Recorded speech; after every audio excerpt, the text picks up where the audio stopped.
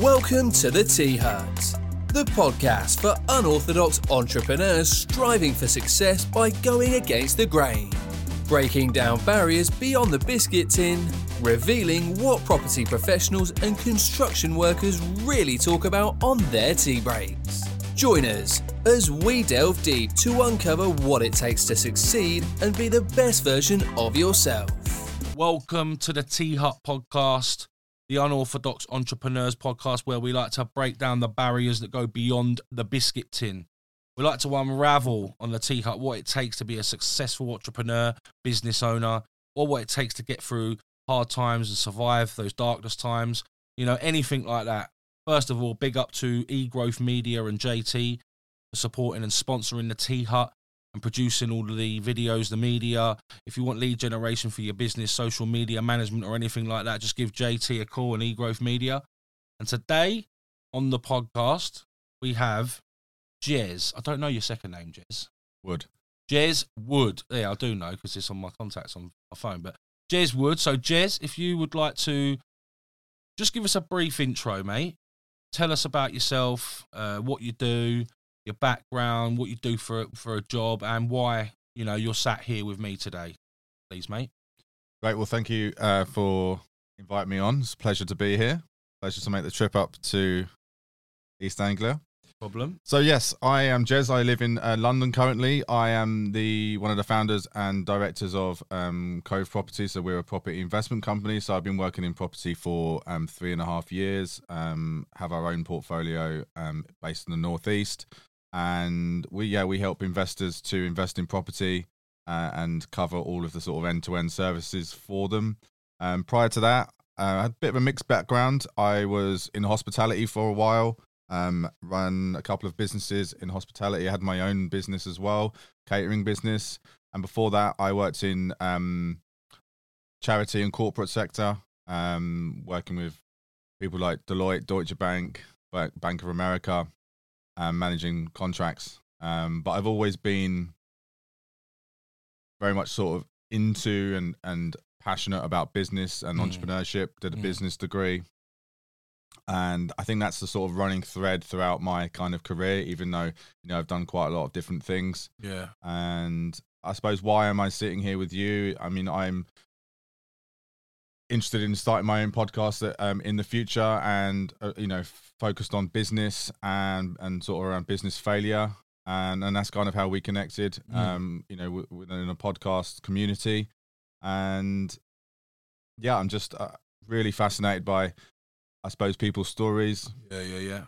And where they've come from and what they've gone through in their business to get to where they are and their success. Yeah. Nice, man. Before we get too much further into it, I did forget to ask you, but I normally ask people to bring in their favourite biscuit, right? So I bought in because I knew I forgot to ask you. I thought, fuck, I'm going to go to the shop this morning and I'll get a pack of my favourite ones or see what they've got and pick my favourite out of the shelf. So I did that this morning, right? What is your favourite biscuit, mate? If you got a top three, or what are they? I would actually say I'd go classic, really, and simple. Yeah? Just chocolate digestive. Yeah, it's a staple, isn't it? Especially with the tea. You can't go wrong with a chocolate digestive, can you? I also quite like a chocolate hobnob. Yeah, they're high up in the rankings as well. They really, get brought in here often. It's like, if you've got a tradesperson coming in, they usually bring a chocolate hobnob because they're robust, aren't they? They're great. Dunk them a couple of times. They don't go all floppy like a rich tea. Exactly. End up with a beer mat. I bought these in today. If people can't see what I bought in, right? They are. I don't know if you like these, but they're gone high end here. Yeah, I have gone high end, mate. I have. Yeah, the Foxes half coated chocolate cookies. I'm gonna have one here, and I'm gonna pass them over to you so you can have one, mate. Thank you. Go on. I'll tell you what is also good, and it's kind of like, it's probably a bit off the radar. Go on. But I don't know what they're actually called. I think they're called malted biscuits, right? The cow, the ones malted with milks. The ones with the cows on, right? The chocolate versions of those are so good. They are very nice. Love malted milk. But they probably wouldn't come up, very much on the league table of biscuits. Well, they wouldn't, but again, they're a staple. I'd always see them in my nan's cupboard. Always. So, right, that was a good one. I like that. So standard chocolate digestive, chocolate hobnobs. Basically all chocolate and, So you're a chocolatey man. Do you like I'm not a massive I like chocolate. I think it's just that combination of... Got a sweet tooth?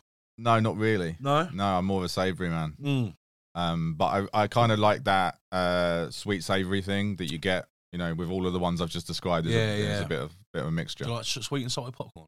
I do, actually. I do. It's the only way to go. It's now. banging, isn't it? That's revolutionary. I really like that. I love it. So let's roll it back, mate. So you said before you got into property, worked in banks, always been into business. Where did that start for you? I mean, where did that realization of that, entrepreneurship come in? When did you realize that? Yeah, I like business. You know what I mean? Is it always something you've liked? What was school like for you? Do you know what I mean? Where did that come from? Have you had something that's led you to be, had to have that business head on your shoulders? It's interesting because I'm not really sure where it came from specifically. I remember as a kid always having, kind of creative ideas or kind of projects. Yeah. I remember, wanting to, create when I was, I don't know how old I was, maybe 14, wanting to create a football magazine because I was really into football at the time. Yeah. And then I also, at that point in time, also wanted to, I was trying to build with the help of my dad, build a football computer game. Okay. And code it and stuff. Yeah. Even though I couldn't code. Giving it a go, though. That's the thing. That's the thing, though. You were giving it a go. Exactly. And I remember one summer as well, I think I was probably a bit bored, some holidays, but also trying to earn some money. And I remember trying to, I think I started to help my mum do some jobs, but then I would, she'd said, I'll pay you if you go and cut the grass or whatever, But then I was thinking, maybe I could do this for other people. Maybe I do this for the neighbours as well. So I think I tried to knock on some neighbours' gardens. I think I did end up washing some cars and stuff like that. Yeah, I was going to say, I used to go around with a bucket and a sponge. Yeah. Man. And it's obviously really primitive entrepreneurship, but there's always that sort of ticking. Yeah. Hang on a minute. If I just do this more, I can get money. Yeah. Isn't it? It's that thing in your head, especially as a kid. Exactly. I'll tell you the other thing that I used to do, which was probably quite cruel. I basically used to, before eBay, I used to, if I had some, I remember with a hamster cage and a CD player that I had, I think I wanted to upgrade or got bored of those things, so I then sold it to my sister. Did you? That's like a second-hand market. Yeah, why not? Why not? They didn't have eBay, so I was like, well, she wants them. She wants a hamster. Yeah. I was probably 13, 14. Yeah, why not? You just move it on. I don't know if I made a profit on those. Yeah, well, if you got what you wanted out of it, I guess maybe. So what was family life like for you, mate? Where you got, I mentioned you got a sister. Is it just you and a sister? It's just us two, yeah. Yeah? What about your mum and dad? So my mum, she's from a teaching background. So that's why I was thinking when you asked about where businesses come from, I think I've probably got two sides to my family in some ways, which is quite interesting. I've got my mum's side, which is very much sort of old school, professional, career focused. Yeah. Predominantly a set of teachers. Yeah. My grandparents were teachers. Then on my dad's side, that family is kind of quite entrepreneurial. Yeah. Like my dad was actually a builder, so he had his own very small, nothing compared to you, but like small building company. Yeah.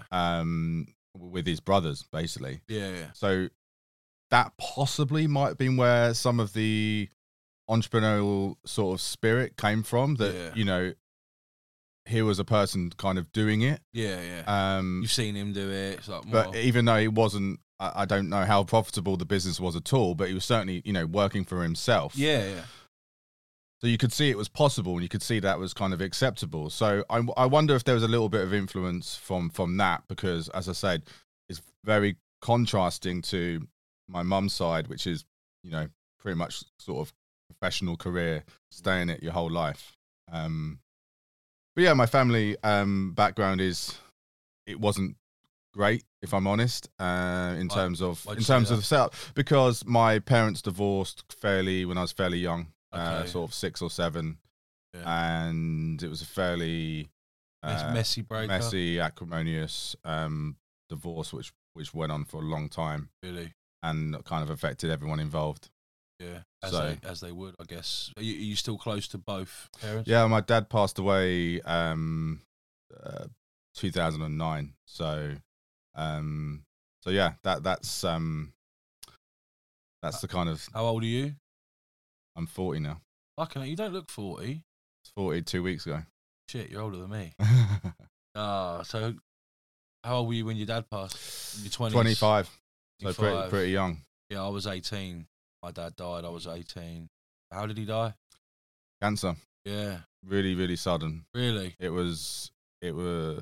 had basically been complaining about having some pain and quite severe pain for a month or two.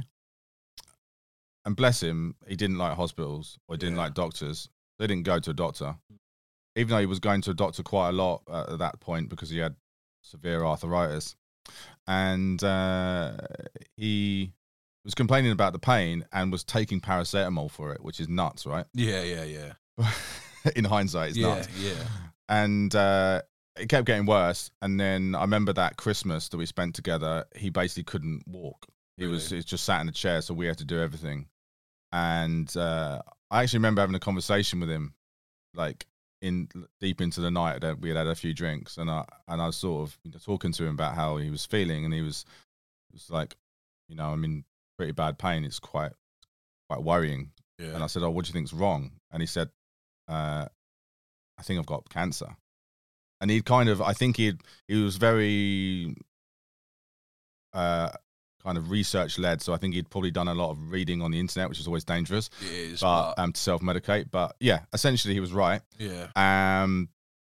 But at the time I didn't necessarily take that too seriously. It was more like, well, you should go to the doctor like ASAP. Yeah, you can't just self-diagnose. And then basically, I think about 2 weeks later, long story, but he basically went into hospital, and then essentially died about 2 weeks later. Really? So it was really, really short turnaround.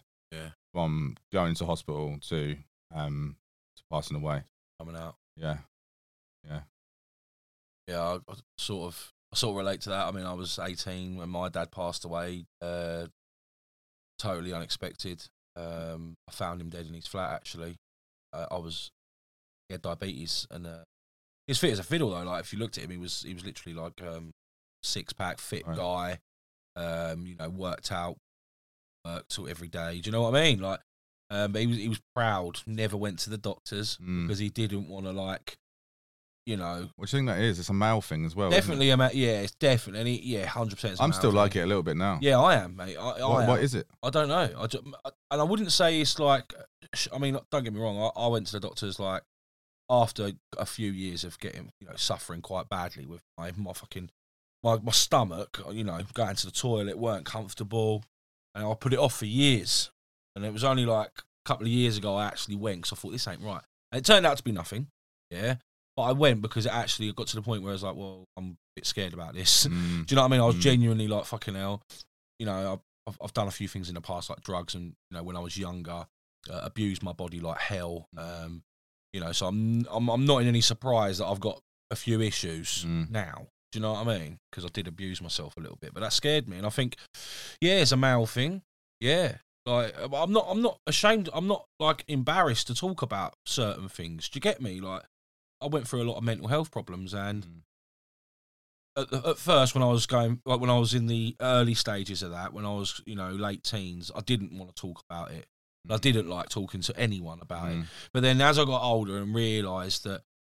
To self-help, and because the NHS weren't necessarily able to give me the help that I needed when I needed it as such, or a few different things, and I realised that I went to a private. I paid for myself to go to a private counsellor, and that was the first time I truly opened up about how I was feeling and how I'd felt to someone who was willing to listen.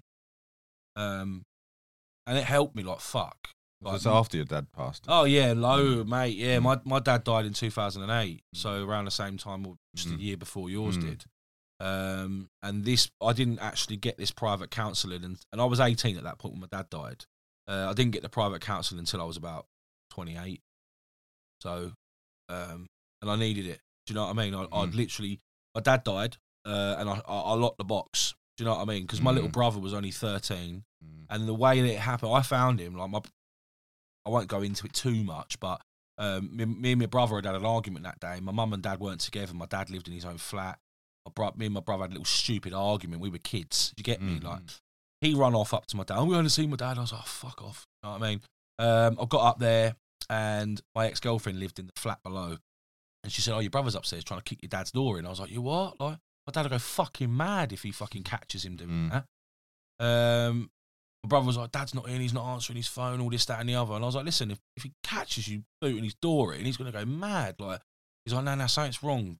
Well, you phoned his work. His work said he hadn't been in for 3 days, and we were like, hang on, something's not right here. Right. So I just said, look, I'll kick the door in, but if he fucking has a go at me for this, you're fucking in for it. Do you know what I mean? So I did, and he was on the floor in his bedroom. He'd been there for 2 days, dead. And I literally turned around, like, shoved my brother out of the room. So I don't know if I don't think he saw. I don't think he did, but I did. Do you know what I mean? It didn't look very pretty at all. And yeah, I locked the box, mate. Do you know what I mean? Because my brother was young, and I felt like I had to be strong for him and my mum and like the rest of the family and all this. I felt like I couldn't grieve. Do you know what I mean? And I had loads of other stuff, ego. Do you know what I mean? I wanted to feel like I'm strong. I can handle this. Do you know what I mean? And really, I did. I got through it, and I rarely fucking broke down emotionally. But then I started to after a few years when I got a little bit older, and like I started. Do you know what I mean? Well, it's delayed grief, isn't it? Yeah, man. Like it come out in many ways, and it fucked me up for a few years. Yeah, I lost my way big time. It's inevitable, really, isn't it? In some ways, especially it's inevitable. Losing someone so young. Yeah. But then, secondly, as you said, locking the box. That. Yeah, and not grieving, and it being tragically sudden. Yeah, and I talk to a lot of people who lost parents, friends, and in unfortunate ways, right? And when it's I don't know, maybe different with yours because yours was quite found out your dad was really ill. It was the really short time from realising that to him actually dying. So it's probably a little bit similar to mine where you haven't really got time to process what's going on. You know what I mean? But with someone who's maybe terminally ill and you've known it for a long time, and you got that time to say goodbye and come to terms. I know you're never prepared for it when it happens because no matter what you do, you're never going to be prepared to say goodbye to those people. But I feel like, had I had that time to fucking say goodbye and say the things that I wanted to say, do you know what I mean? Maybe I wouldn't have had all that guilt. I'm getting emotional now. But you know what I mean? And I struggled with that. To be honest, I think there will always be an element of guilt, whatever we say and whatever we don't say. I think you're right, yeah. Because there will always be something we probably regretted or wish we had said.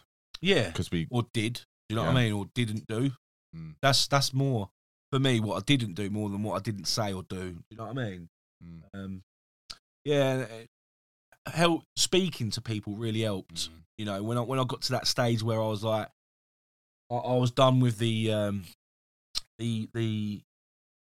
internal combustion and destroying myself. I was like, what the fuck am I doing? Do you know what I mean? All I'm doing is like, I'm just wasting my own life by just being like this all the time. Do you know what I mean? I was a mess. I was like, I struggled with it. I mean, how did you find it at 25 when you lost your dad? How did you cope? How did it affect you? I mean, I think like what you said, it doesn't hit you straight away. I remember, I still remember the funeral very, very well. Yeah. And I was numb for the whole day. Didn't show any emotion. Was, that classic sort of... Laughing at... Mate, I was laughing at my dad's wake. Right. Do you know what I mean? Yeah. I was laughing and going on like it was normal. I remember it. Yeah, and understandably, my sister was in pieces. And I think it was probably the fact that I felt I had to, hold it together for her sake, and and I did a eulogy and stuff, and yeah, I did, and which was hard. But again, it was, to know. I think it's. I just felt that I needed to be strong that day. Yeah, I can totally relate to that. And some of my good friends came along just to support, actually, same. which was amazing. Yeah. And I just remember getting a little bit pissed and yeah, as I said, feeling kind of numb for the whole day, not showing really any emotion, didn't cry once. Yeah. And then I think I went back to work quite soon because I just wanted to probably bury your head. Yeah, I think so. I think that's what it was. Just start getting on with things. Did you though? Were you able to? Did you? Yeah, I think similar to what you said. I think I just pushed it away, into the back of your mind. Yeah, got on with life, and just because that's kind of what I'm like. I just sort of, same. And I think that's partly because of the background of having divorced parents and going and what they went through, and then having just to get on with stuff and be strong. It's a coping mechanism, isn't it? Yes, exactly. And being strong and stoic was kind of what I was used to doing because I'm no emotion. I'm the older one and just exactly that as well. And you're the older one, and that's how I felt with my. What's the age difference between you and your sister? 3 years. Yeah, so mine and my brother's 5, so similar. And I felt like I had to be that role model. Yep. And if I showed like I was weak and I was cracking up, like what the fuck? Like, he's just lost his dad. Yep. Do you know what I mean? Like, as have I. But I felt like as an 18-year-old, 19-year-old lad at the time, I had a bit more of a head on my shoulders than my 13-year-old brother did. And I sort of took that responsibility on. You say that was the same with you and your sister, how you felt? Did you feel like you had to look after her a bit more then? Yeah, I did because, she was at uni at the time. I think her final year I'd finished. I was sort of a couple of years into my sort of full-time professional career. Yeah. So she was at a sort of key point in her life, and obviously, failing the potential of failing your final year at uni is the consequences for that and the sort of time wasted are pretty sort of strong, and the risk of that is probably quite high. Yeah. So I think I just had to hold that together, and has it affected you later on? I mean, like you said, you like a bit like me, where you put it to the back of your head, cracked on, got your head down, and just got on with your own life. Has it come out in another way since then? Would you say you've grieved properly? Honestly, I probably have to an extent.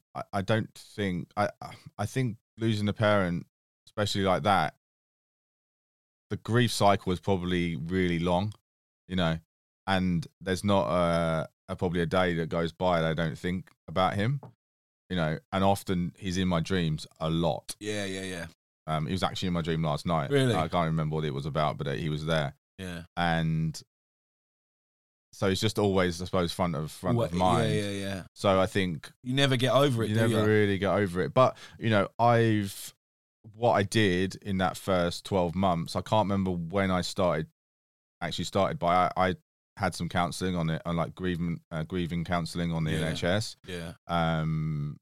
Which was helpful. Yeah. It was the first time I'd ever done anything like that. Environment. So, that was helpful. It was quite short, and it was only like 6 sessions, which is not really anything. Yeah, I only had 7 when I paid to go. Those years later, I only had a handful of sessions, 6 or 7.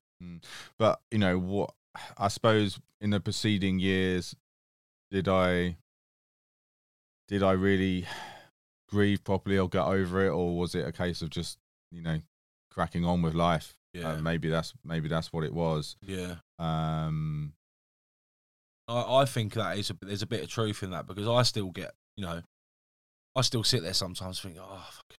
You know what I mean? What if What if he hadn't have gone? What if he was still here? And I do still get emotional about it. And you know, I've got over it. You know, I've got over what I've been through. It doesn't make me want to end my life anymore. I'm so depressed because I did get to that point. It wasn't just my dad dying that did that to me.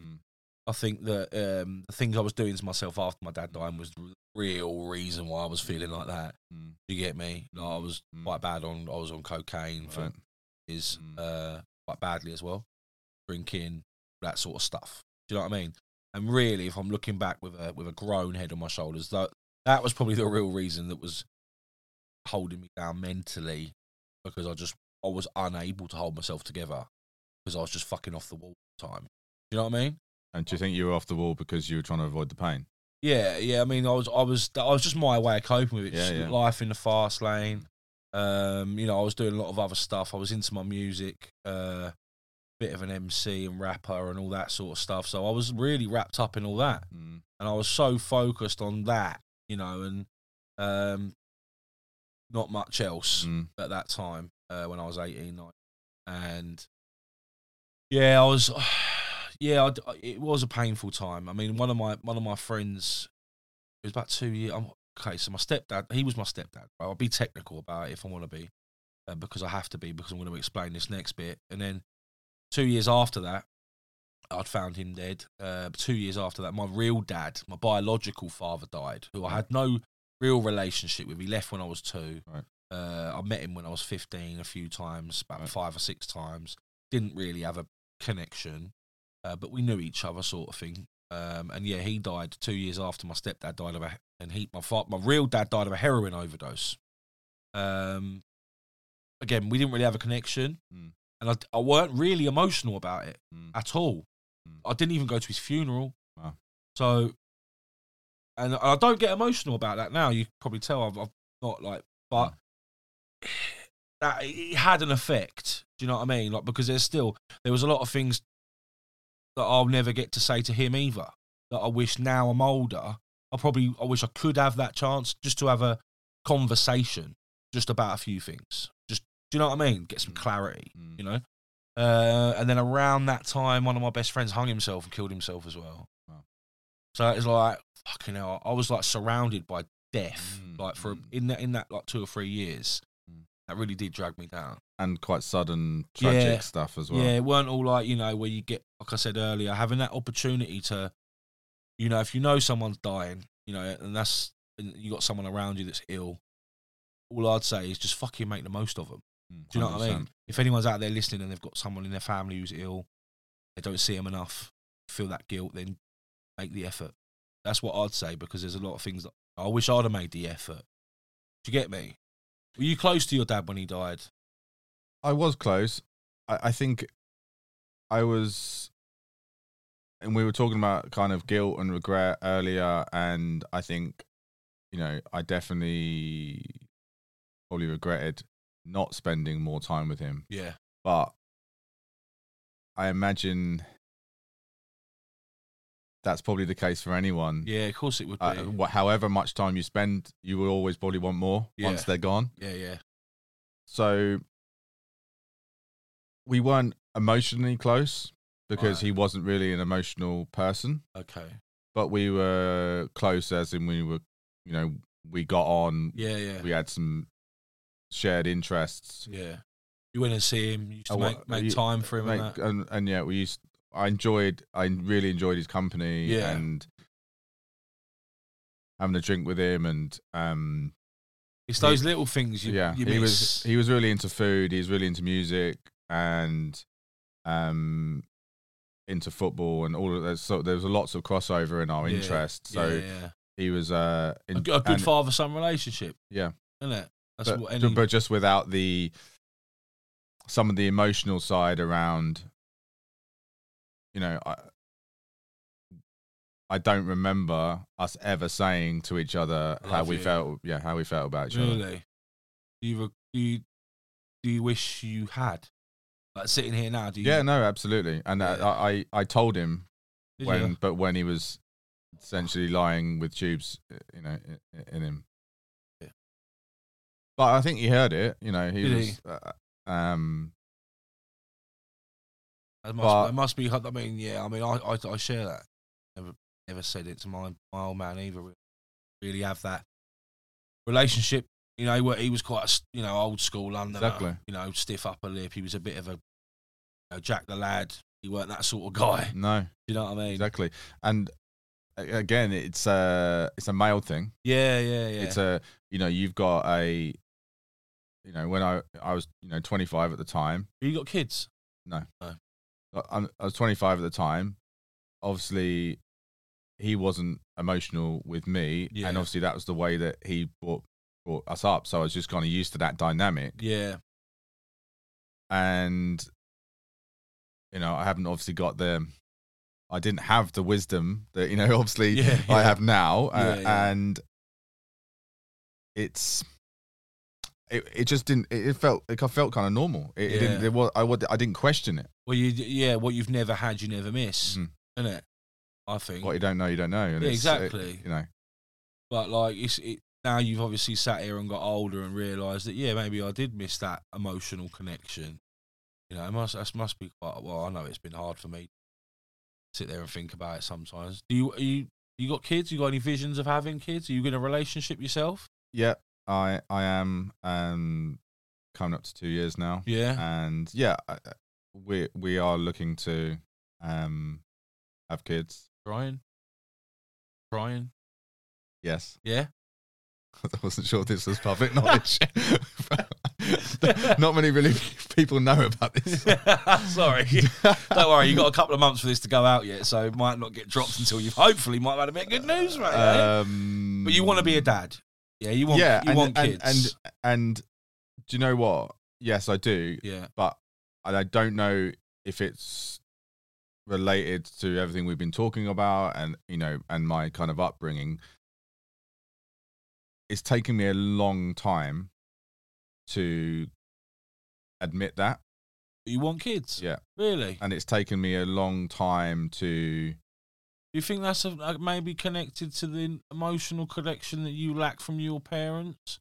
And it's like you never got that, so why would you feel like you want to have a kid and do that thing? Do you know what I mean? I think that could be related? Possibly, yeah. I'm just digging into it. Yeah, no. I think there's something there. I've... Or were you just focused? Or were you just focused on... I think... Yeah, I think there's probably two. I think there's probably something to do with the kind of background, but there's also something to do with I have a fear of loss of freedom. Yeah, and obviously kids are, mate, they're a fucking tie. They and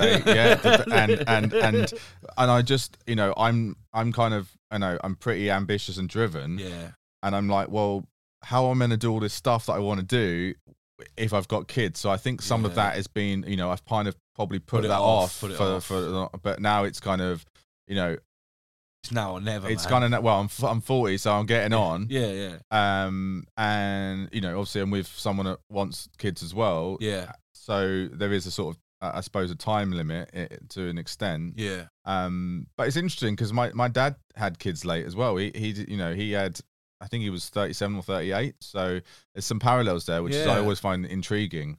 What was his? Do you know much about what his parents were like? Did you go? Well, he came from Catholic family, and there was 13.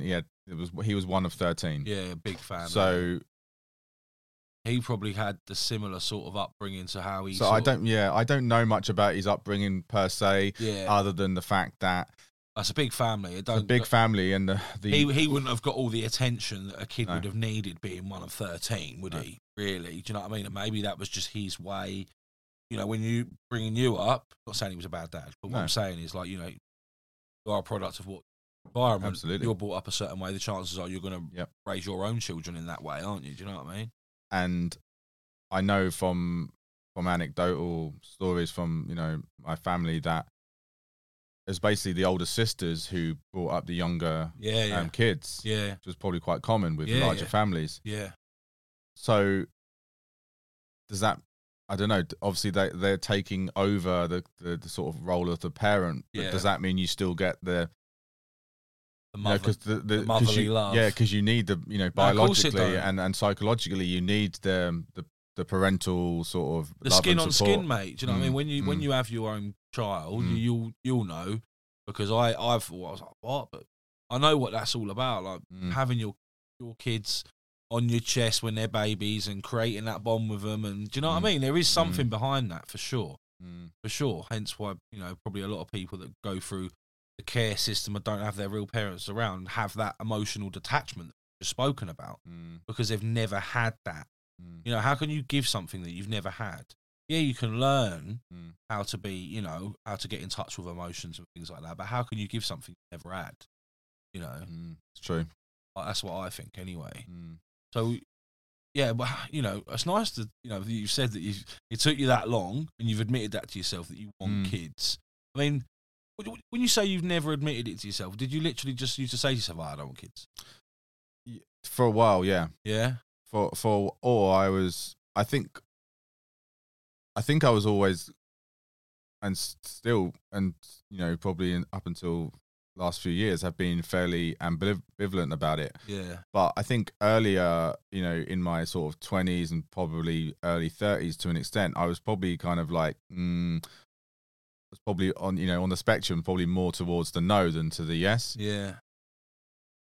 Why was that then? Well, did you have certain ambitions with what you wanted to do with your... I think it's probably a lot of things. It's certainly what I was saying was like, I don't feel like I've got enough time to do all the things that I want to do, and be a father, and obviously being a parent completely changes the dynamic of everything that you do. Yeah, man. So there's definitely a lot of that. I think also some of it was, and I still have this to an extent, was kind of like, this world is obviously has some challenges, and thinking about things like climate change, for example, and I was sort of like, well, if I have a child now, what the hell are they going to be growing? What sort of world are they going to be growing up in within 20, 30 years time? Yeah. Like, do I want to bring a child into that environment? Is it a bit selfish to want to do that? So that was also on my mind. So I've always been, there's just been an ambivalence to it, if I'm really honest. And I think, I think some of it is back to what we were talking about, about my kind of upbringing. And, I've been working on myself a lot, over the last, I've been having, therapy. I've got a therapist for the last 3 years. Really? And why? Because I felt that in order to develop as a person and develop as a business person, be a better leader, be a better partner, be a better friend, I needed to start working on myself, understanding myself more. Yeah. Obviously, with all of that background that I mentioned, I felt that the only way that I could keep improving, keep getting better in all those spheres was to start understanding myself more through therapy. Yeah, I get that. And do you know what? And credit to him, one of the biggest influences on that, or I suppose the person whose influence really probably pushed me to actually to actually say yes and make the final decision, because I was always sort of thinking about it for probably at least 6 months, was Rob Moore from Progressive. Okay. Because he had therapy. Yeah. And he was documenting it on his socials. And he said that he had learned more in therapy about himself in a sort of month of therapy than he had spending £1 million on development and courses and training himself. Yeah. And I thought, I want some of that. Yeah. And I'm really really passionate about sort of mental health and how it is still seen as it's obviously still, it's getting, compared to like 10 years ago, it's getting better. It's massively getting better. Yeah. But even telling you right now that I'm, having therapy or have a therapist, I, in the back of my mind, are going, well, firstly, but also, what are people going to think? Yeah, man. I stopped giving a fuck what people think a long time ago, especially about things like that.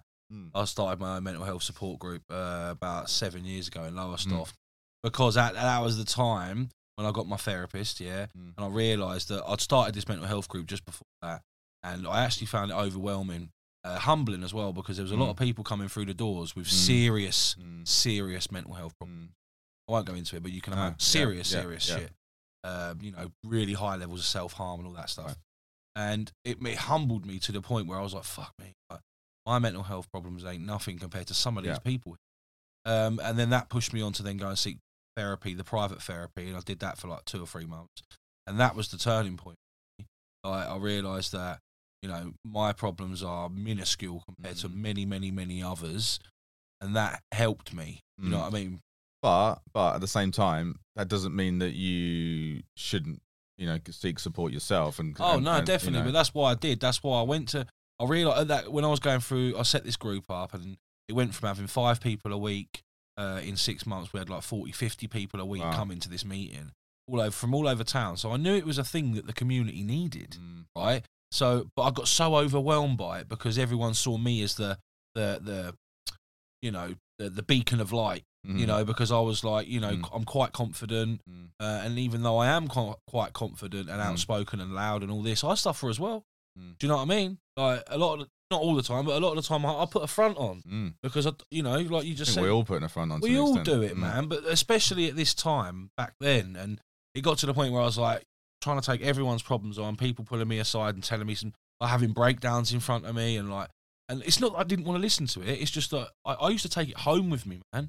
I'd get home and I wouldn't be able to sleep because I'm worried that someone's going to top themselves and stuff. I mean, that's a huge burden for you to take on as well. Especially when I was that in my head. I was also probably at a weak point, and I was like,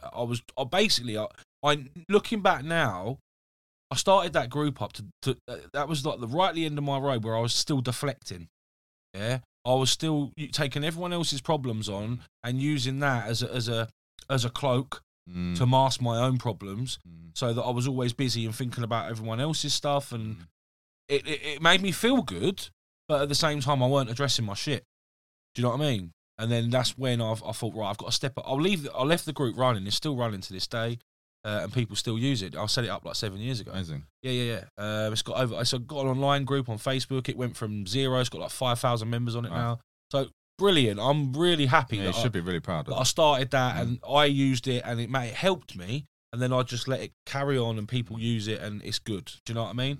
And then that's what pushed me on to then really go and get the proper help that I needed, which was like you just said about understanding myself.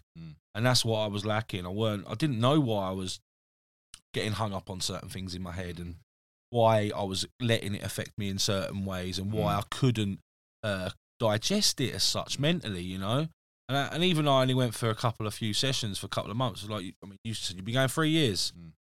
What, once a week, once a month? Once a week. Mate, that's madness. Does it help? Like, obviously it does. You wouldn't keep going otherwise. But I just sort of see it as part of like my ongoing development. That's what I'm saying. Is it like an ongoing process? Well, do you feel like you'll ever reach a point with the therapy that you'll go, you know what? I don't need this now. Because I think it's there's always something to...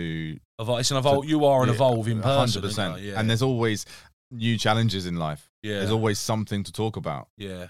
Couldn't you do that with your mate down the pub, though? No, it's not the same. Nah? Firstly, because the mate you could obviously have some... Obviously, you'd have to pick... I'm not saying just any old dick, but like I'm saying, like, could you not do that with someone else? I think it's really different. Yeah. Because I think you could obviously unload some to the friend, but where do you start and where do you stop with that? And like, the friend's not going to want to be your therapist forever. Yeah. You're paying. At the end of the day, you're paying that therapist to do their job. 100%. And also, they're qualified to do it as well. That's the thing. And it's for me, it's kind of like, what's the point of? And this is why I am really passionate about people getting the right support for their mental health and how important it is. Yeah. And I think it's massively. There's still a stigma around it. There's still a taboo because people don't value it. I don't know that many people who have therapy and continually have therapy, and because it's not valued. Yeah. People don't value their mental health. It's that and this will change because it has changed so far in the last 10 years. Yeah. But why isn't mental health seen on the same level as physical health? People go to the gym and look after them and spend plastic surgery. What is a gym subscription at the moment? £30.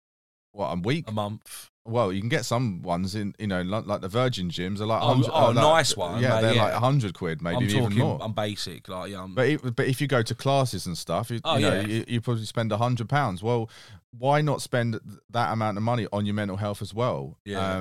Because for me, they're both equally important. Yeah. And life is an emotional kind of roller coaster.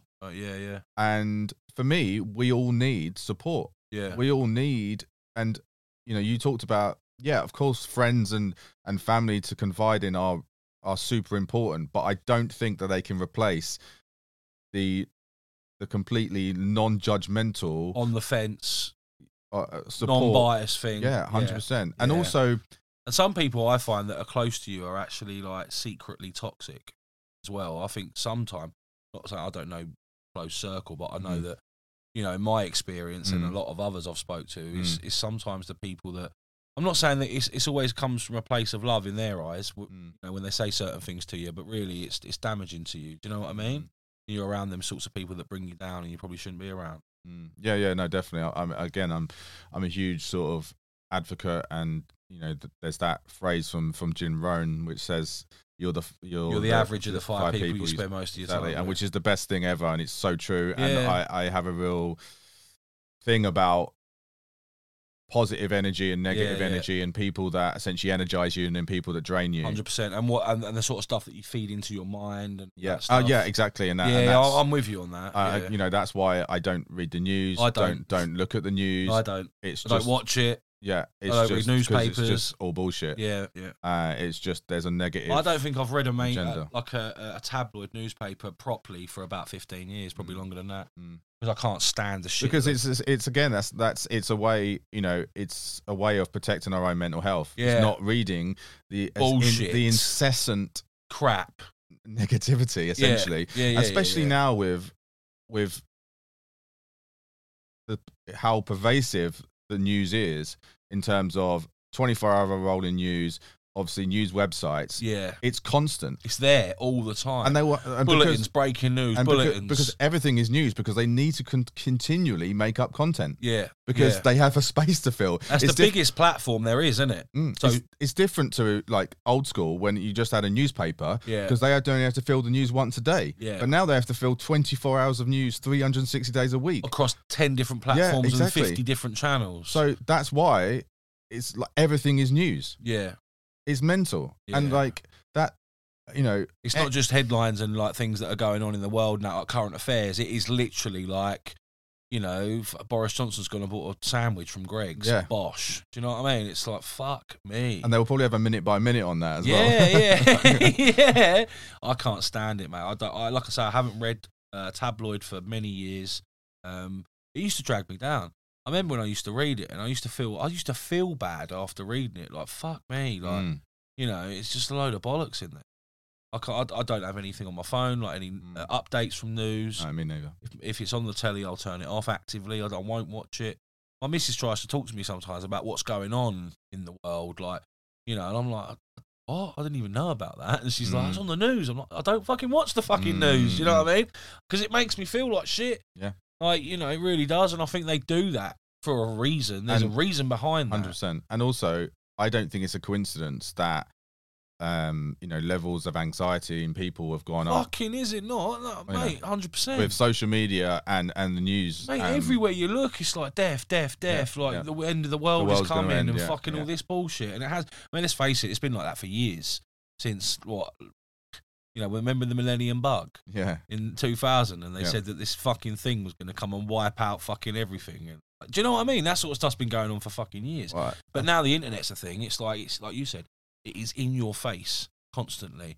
Like if you're on social media, which I am a lot of, and you're deaf scrolling, you get caught, and you're like, fucking hell, like, I've just been sat there for 20 minutes looking at bullshit. I know. And it is just crap a lot of the time. You know what I mean? What's your opinion on social media? Damaging? Good thing? I don't use it that much myself. A long while ago, I was on Twitter and used to use that for work, and that, this was probably 5-6 years ago, and essentially Twitter just became just a load of idiots, and I just didn't want it in my life, so I deleted that. And same with Facebook to an extent. And didn't have that on my phone for a while, for a few years. But I think because of where I am in trying to grow a business and build your brand, build a brand, and in that entrepreneurial space, social media in terms of that is really necessary. And for our own business, it is our main marketing tool, and we get a lot of benefit and a lot of clients from it. So it's absolutely necessary. It depends how you're using it. It depends on how you're using it, and obviously there is a lot of, I suppose, abuse out there, and a lot of people using social media. There's a lot of negativity out there. Similar with why you don't engage with the news, and why I don't engage with mainstream news is because of the negativity on it all the time. And social media is full of it, mate.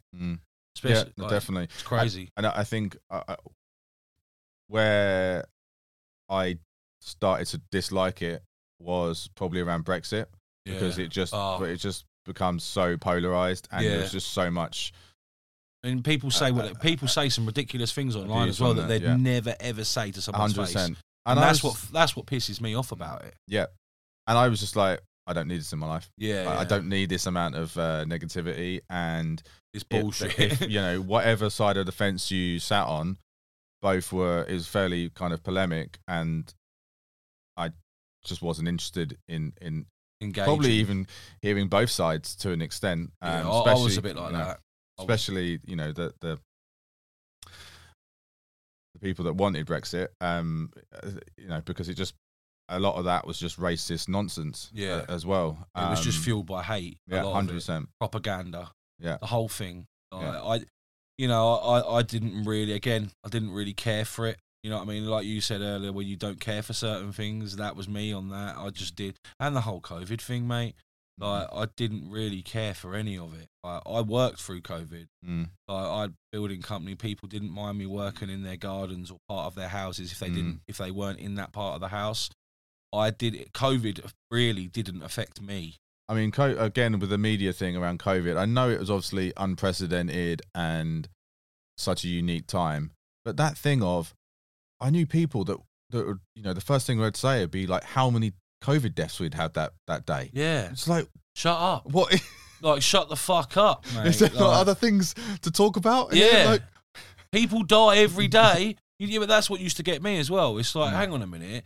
Like, oh, well, these people died. I'm like, what about all the other people that have died from this and that and this and that and this and that, and the fucking genocide that goes off across the world? People get murdered by armies of people, by governments, and you don't even bat a fucking eyelid. And then all of a sudden, now because we can't go out of our house, you give a shit. Do you get me? That's what annoyed me about it. And not, I don't really read the news, but I know what's gone on over the years and shit like that. And that's what used to annoy me about people and their opinions on COVID. It's like, oh no, these people are dying. I'm like, hang on a minute. You don't really give a fuck about those people that are dying. You're just pissed off that you can't go to Tesco's. Do you know what I mean? And that's what it was. That's what I feel, because no one really gives a fuck when there's real problems going on out there in the world, and people are getting, little kids are getting fucking murdered in wars and shit like that. And do you really care about COVID deaths? I don't think so. But you just care that it's affected day-to-day routine. Possibly. Mate, I don't think there's any possible about it. Do you know what I mean? People don't really give a fuck about what's going on across the world. It's affecting their day-to-day routine, mate. They can't go down to fucking Jen's Cafe and have a latte and talk about everyone else's family with their shit cunt friends. Do you know what I mean? And that's my opinion. Anyway, do you know what I mean? Did you get COVID? Did you have COVID? I had it, yeah. I mean, I had it quite late. Actually, I had it really late, actually. I think I only got it last year. Did you? I was quite lucky in that way. Yeah. See, I was the same. I didn't get it at all. Right, so I had a positive test, but this was like last year, and I was like, I had a cold for days. My missus was like, I'll do a test. Mm. I was like, all right then. Mm. Positive. Oh, but the next day it was negative. So I was like, well. Oh, really? Yeah. So I was just like, well, did I have it? Is it just not just. Mm. My belief in that whole shit was just, I won't go into it too much because Mm. I'm a little bit of a conspiracist sometimes. And I do believe that there was a bit of an ulterior motive behind it all, but that's probably another fucking podcast altogether, to be honest. I mean, it was such a weird time, wasn't it? It was, yeah. And I mean, there was elements of it I enjoyed though. I had such a, I don't know about you, but I had such a kind of strong routine in that time that I think I was probably the fittest I'd ever been. Really? There was nothing else to do, so I was just like, I'm doing this, hitting the well, not the gym working necessarily, out. but yeah, working out at home and running and stuff. For me, it was my daughter. She got born like she was about 6 months old when they locked us down. So for me, it was like, right, you're at home now, because I was out. Well, we were still working. Like I said, it didn't really affect my day to day that much. Whereby I was still going out to site, checking the lads were still doing they could do with the materials that we had available. But then I'd go home. Whereas before, I'd go out and look at jobs and do this, that, and the other, meet people, whatever. I was at home like loads more, and it enabled me to build a really good relationship with my daughter that had just been born. So for me, it was brilliant. It forced me to be at home a lot more, which enabled me to build that relationship with my daughter. Whereas I probably wouldn't have been able to do that if it was just normal times and I was out at work doing this sort of stuff 24/7. You know what I mean? So it was good for me, personally. Can't really speak to it. I know it affected other people. I'm not saying it was a totally fake thing. When I say I'm a conspiracist about it, I do believe it was a real thing.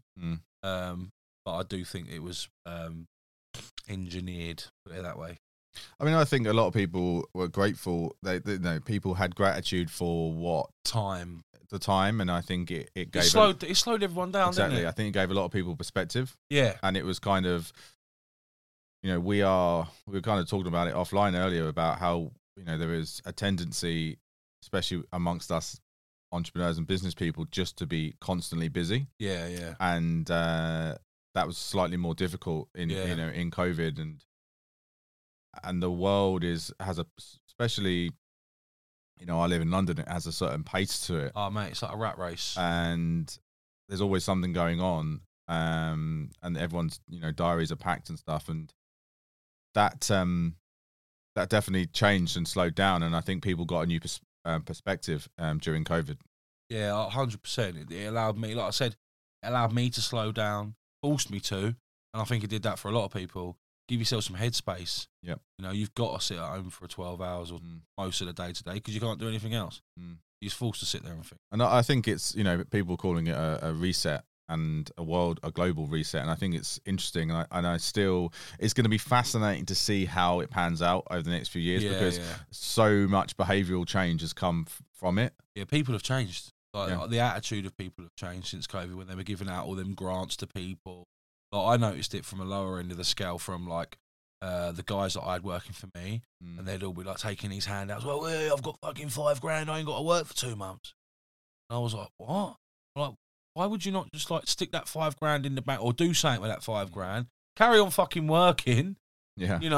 Why are you just going to have now 2 months off? Spank that $5,000, and you're no further ahead than you were when you Crazy. Mate. And that's what people are like, man. That's what general populations are like, mate. And that's another one of my, a sort of passion stroke bugbears is financial illiteracy in this country and how, because obviously, essentially I'm now all about investing and in that sort of sphere of thinking about investing all the time and speaking to people about investing all the time. And that is a certain way of thinking. Yeah. And that is a very much a minority way of thinking in the country. And your example there is just completely baffling, mate. And that's what they were like. And I could probably say that 90% of workforce at the time were like that I had. And at that time I think I had about 20 blokes. Pretty much every single one of them was rubbing their hands together, couldn't wait to get the grant through, and they would get, I think some of them got $7-8 grand, and they had 3 payments of $2.5 grand, one a month for 3 months, and they were like, fucking hell, I ain't got to work for 6 months. And I'm like, what? Like, where the fuck's that mentality? What does that even fucking mean? Why wouldn't you? Why wouldn't you? What do you mean you haven't got to to work for 6 months just because you've got £7,000? Well, I live with my dad, don't I? I pay half the rent. He pays half of it. I'm like, hey, do you know what I mean? Like, why are you now going to have 2 months off, or even thinking about having a month off work just because you got a few grand in them? It's short-term thinking, isn't it? Oh, mate, and that's the thing. I mean, and like we were talking earlier, that was one of the reasons why I chose to get into property and really like do this sort of stuff and open the entrepreneur in me, because I was sick of hanging around those sorts of people. And like where I was in the business, on the business, like we spoke about earlier, it was dragging me down to the point where it was like almost dumbing me down. Do you know what I mean? Like dealing with these sorts of people all the time and that sort of mentality, and it used to frustrate me so much. And like just because I couldn't understand it, I couldn't understand their way of thinking because it wasn't like mine. I could understand it. I'm like, that's just dumb though. Like there's no logic. Like you just said, where's the logic in that? There ain't any. It's just like, hey, I got fucking £3,000. Let's fucking have it. Hey. What happens at the end of the month when your boss don't want you back and you spent the £3,000? You got to go and find another job somewhere else. You've just wasted a month of your life and £5,000. But that's what I mean. That's what I don't understand. Why sort of financial literacy around personal finance, around investing, having a long-term mindset, and thinking about what's going to happen to me in 6 months, 12 months time. Well, I'm thinking even longer than that. Yeah, I know, but these people don't. And I'll be honest with you, yeah. It's only like, as much as I've always had self-belief in myself and that I knew that I could be successful if I really, really tried. There was a period in my life where I was on drugs and I was doing all this, that, and the other. I was depressed. I genuinely couldn't plan further than like a fucking day in my life. If someone said to me, "Oh, do you want to do this next year?"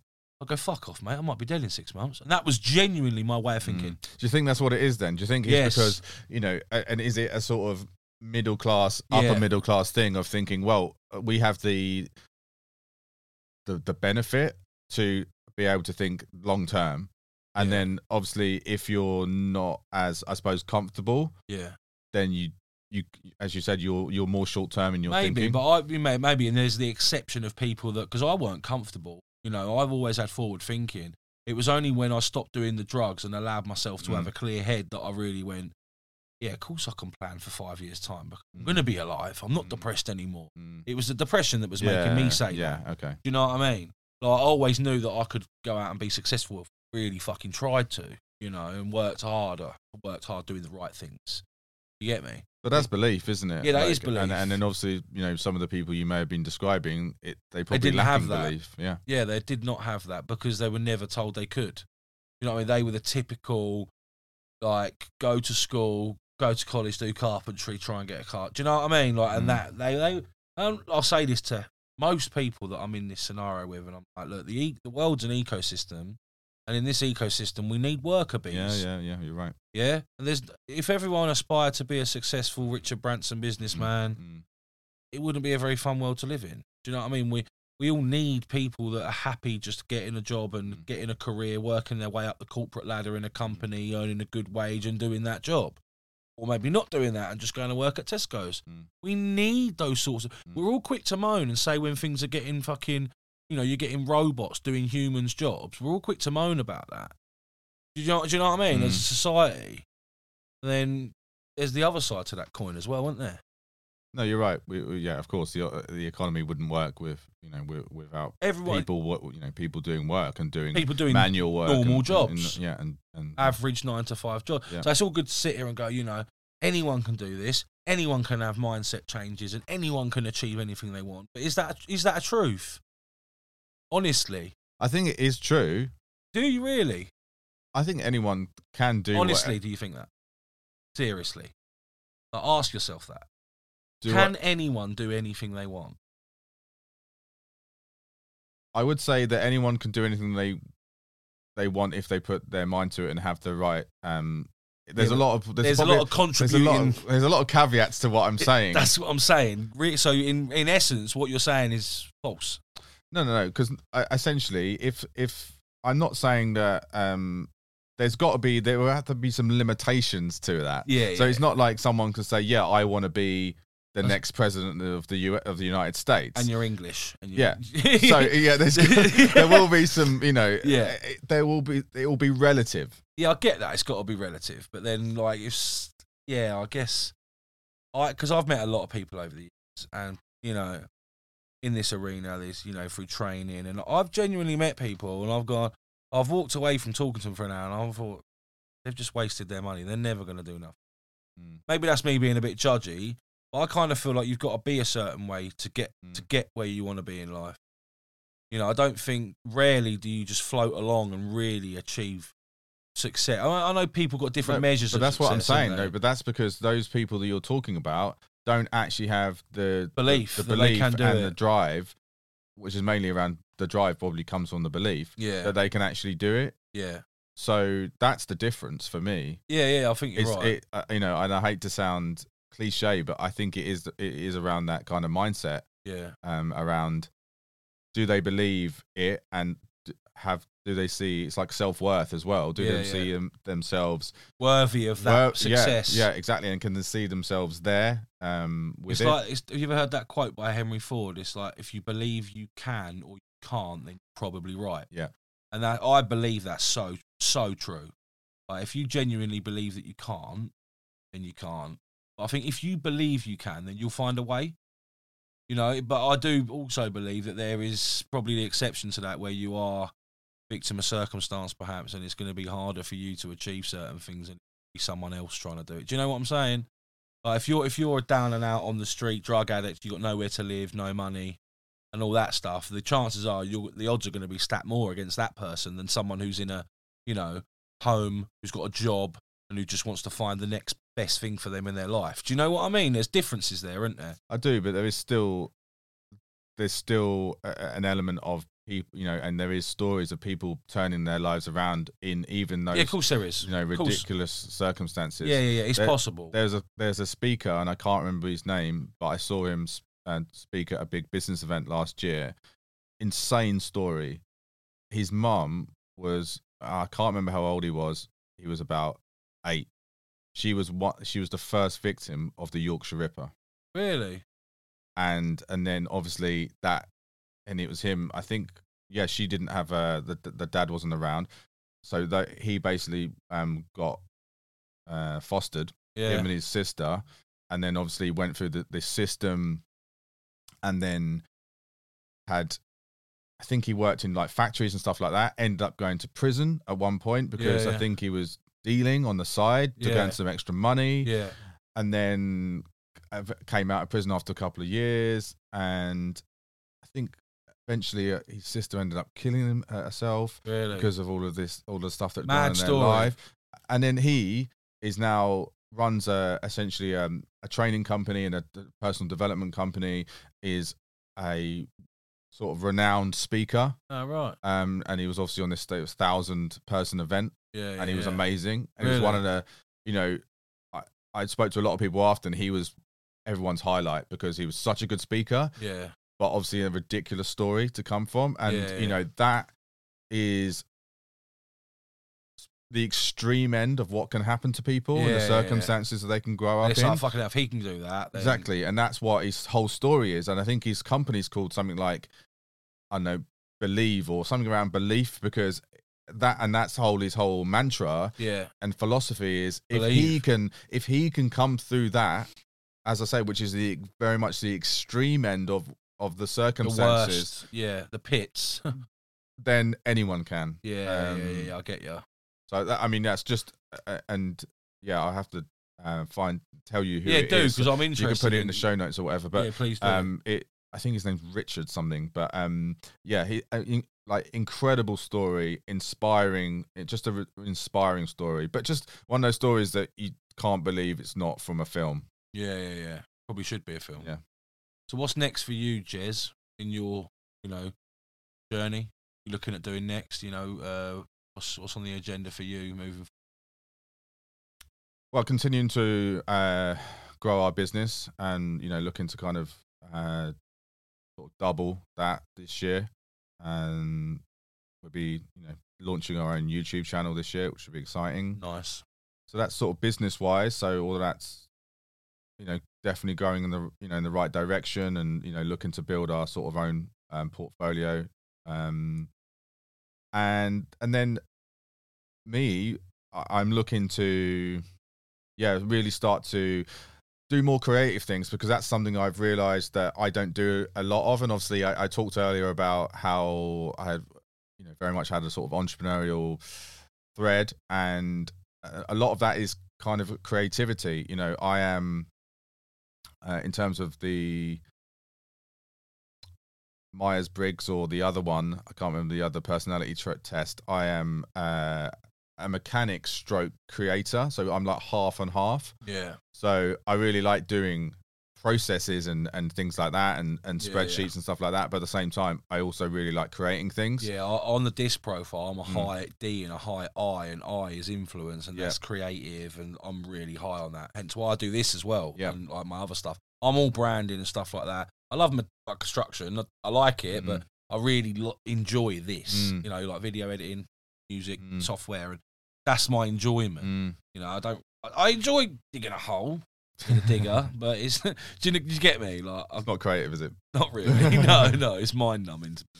So I'm looking to do more things like that, more projects like that, and as I said earlier, I'm looking to start my own podcast this year. And it's around telling the stories around business failure. Yeah, there's a lot of podcasts out there and stuff around failure in general, but this is specifically to entrepreneurial and business failure, because it's basically the type of podcast I would want to listen to. That's where I'm coming from as a sort of business owner and entrepreneur. It's telling those stories of people that have failed, but then gone on to potentially. But they might not maybe even not have. But it's essentially telling those stories of people that have tried business ideas and they might not have worked. So it's delving deep into what hasn't worked. Why didn't that work? Yeah, which will loads of people. I'd find that really interesting to listen to. And I don't think there's much. I haven't found many podcasts out there that do that and tell that sort of story specifically around, because it's not. I'm not. There's loads of stuff around personal failure and setbacks and stuff like that, which is super interesting, but that's not what I want to focus on in this podcast. So, it's around business failure, and just helping people and new entrepreneurs, new business owners, to show them that you may need to, as the expression goes, crack a few eggs before you make an omelette. Exactly. Yeah. And that setbacks okay, and it's kind of normal. Yeah, of course it is. I want to normalize it a little bit. Yeah, man. So, that's kind of what I'm looking to do, and I'm really excited about that. About starting that, and the meeting people. I love having conversations like this, and don't get to do it as often as I would like at the moment. A bit more, yeah. So that's where I'm looking to go this year, and it's kind of quite exciting, and I can see. I really enjoyed even starting to think about that and what it could look like. I get that. And starting to think about the branding, and starting to think about all of the spin-offs that could come from it. Yeah. And just really getting, as I say, get my creative juices flowing. So that's kind of my plans, and I'm also doing speaker course, 5-day speaker training course, which will obviously help with podcasting, but again, the whole speaker side of things is something that I would want to do, in the future, do more of. So that can very much sort of complements the podcast idea.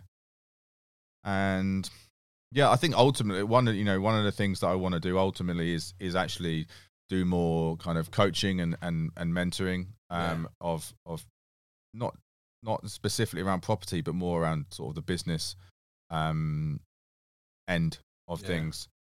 And again, I think meeting people through the podcast and learning their stories will help with that at the moment. Because I'm currently a property mentor at Progressive Property, actually, and didn't know and that's been it's been quite a new thing. It's been 3 months now. Oh, is it? And I'm really enjoying that process. I really like helping people and supporting them and holding them to account, really, and really pushing them and getting them outside their comfort zone and challenging them. Yeah. And And yeah, it's definitely something I would want to do more of in the future. So what are you training in? What are you mentoring them in? I'm just one of the general mentors on the academy. Okay. On their property academy. But a lot of people do come to me who are looking at either sort of sourcing or service accommodation. Cool. So how can people connect with you and find out about your mentor? I didn't even know you'd done that. So if people wanted to look into a bit more how they can connect with you online. Yeah, I'm at Jez Wood on Instagram and LinkedIn and Facebook. So do connect with me there. And yeah, look out for details of my podcast, which will be coming in the future. And if you want to follow my property business as well, it's just at coveproperties.com or at Cove Properties on Insta and all the other channels, and that's KOVE. I was going to say that's Cove with a K, isn't it? Yes, it is. Nice. It's different. Nice one, mate. All right, well, I'm going to wrap it up there. It's been good chatting to you, mate, and getting to know you. Thank you so much for coming down. Thanks for having me. It's been great. Hope you've enjoyed it, and I look forward to hopefully being a guest on your podcast, because I've certainly made a few failures. I'll probably let's do it. To share with people. You got a name for your podcast yet? I'm thinking about the working title is Thriving in Failure. Okay, I like that. Yeah, I've got some other ideas. I'm just I'll probably put it out to a vote in the end and get some more opinions, but that's my working title. Yeah, I like that. Nice. I look forward to listening to Thriving in Failure then, mate. Well, good luck with it anyway, Thank mate. you. And everything else you're doing. Jez Wood, everyone. So thanks for coming in, Jez, and good luck with everything you're doing in the future, mate. Pleasure. Thanks for having me. Cheers, mate. Thank you. The Tea Hut, proudly brought to you by eGrowth Media.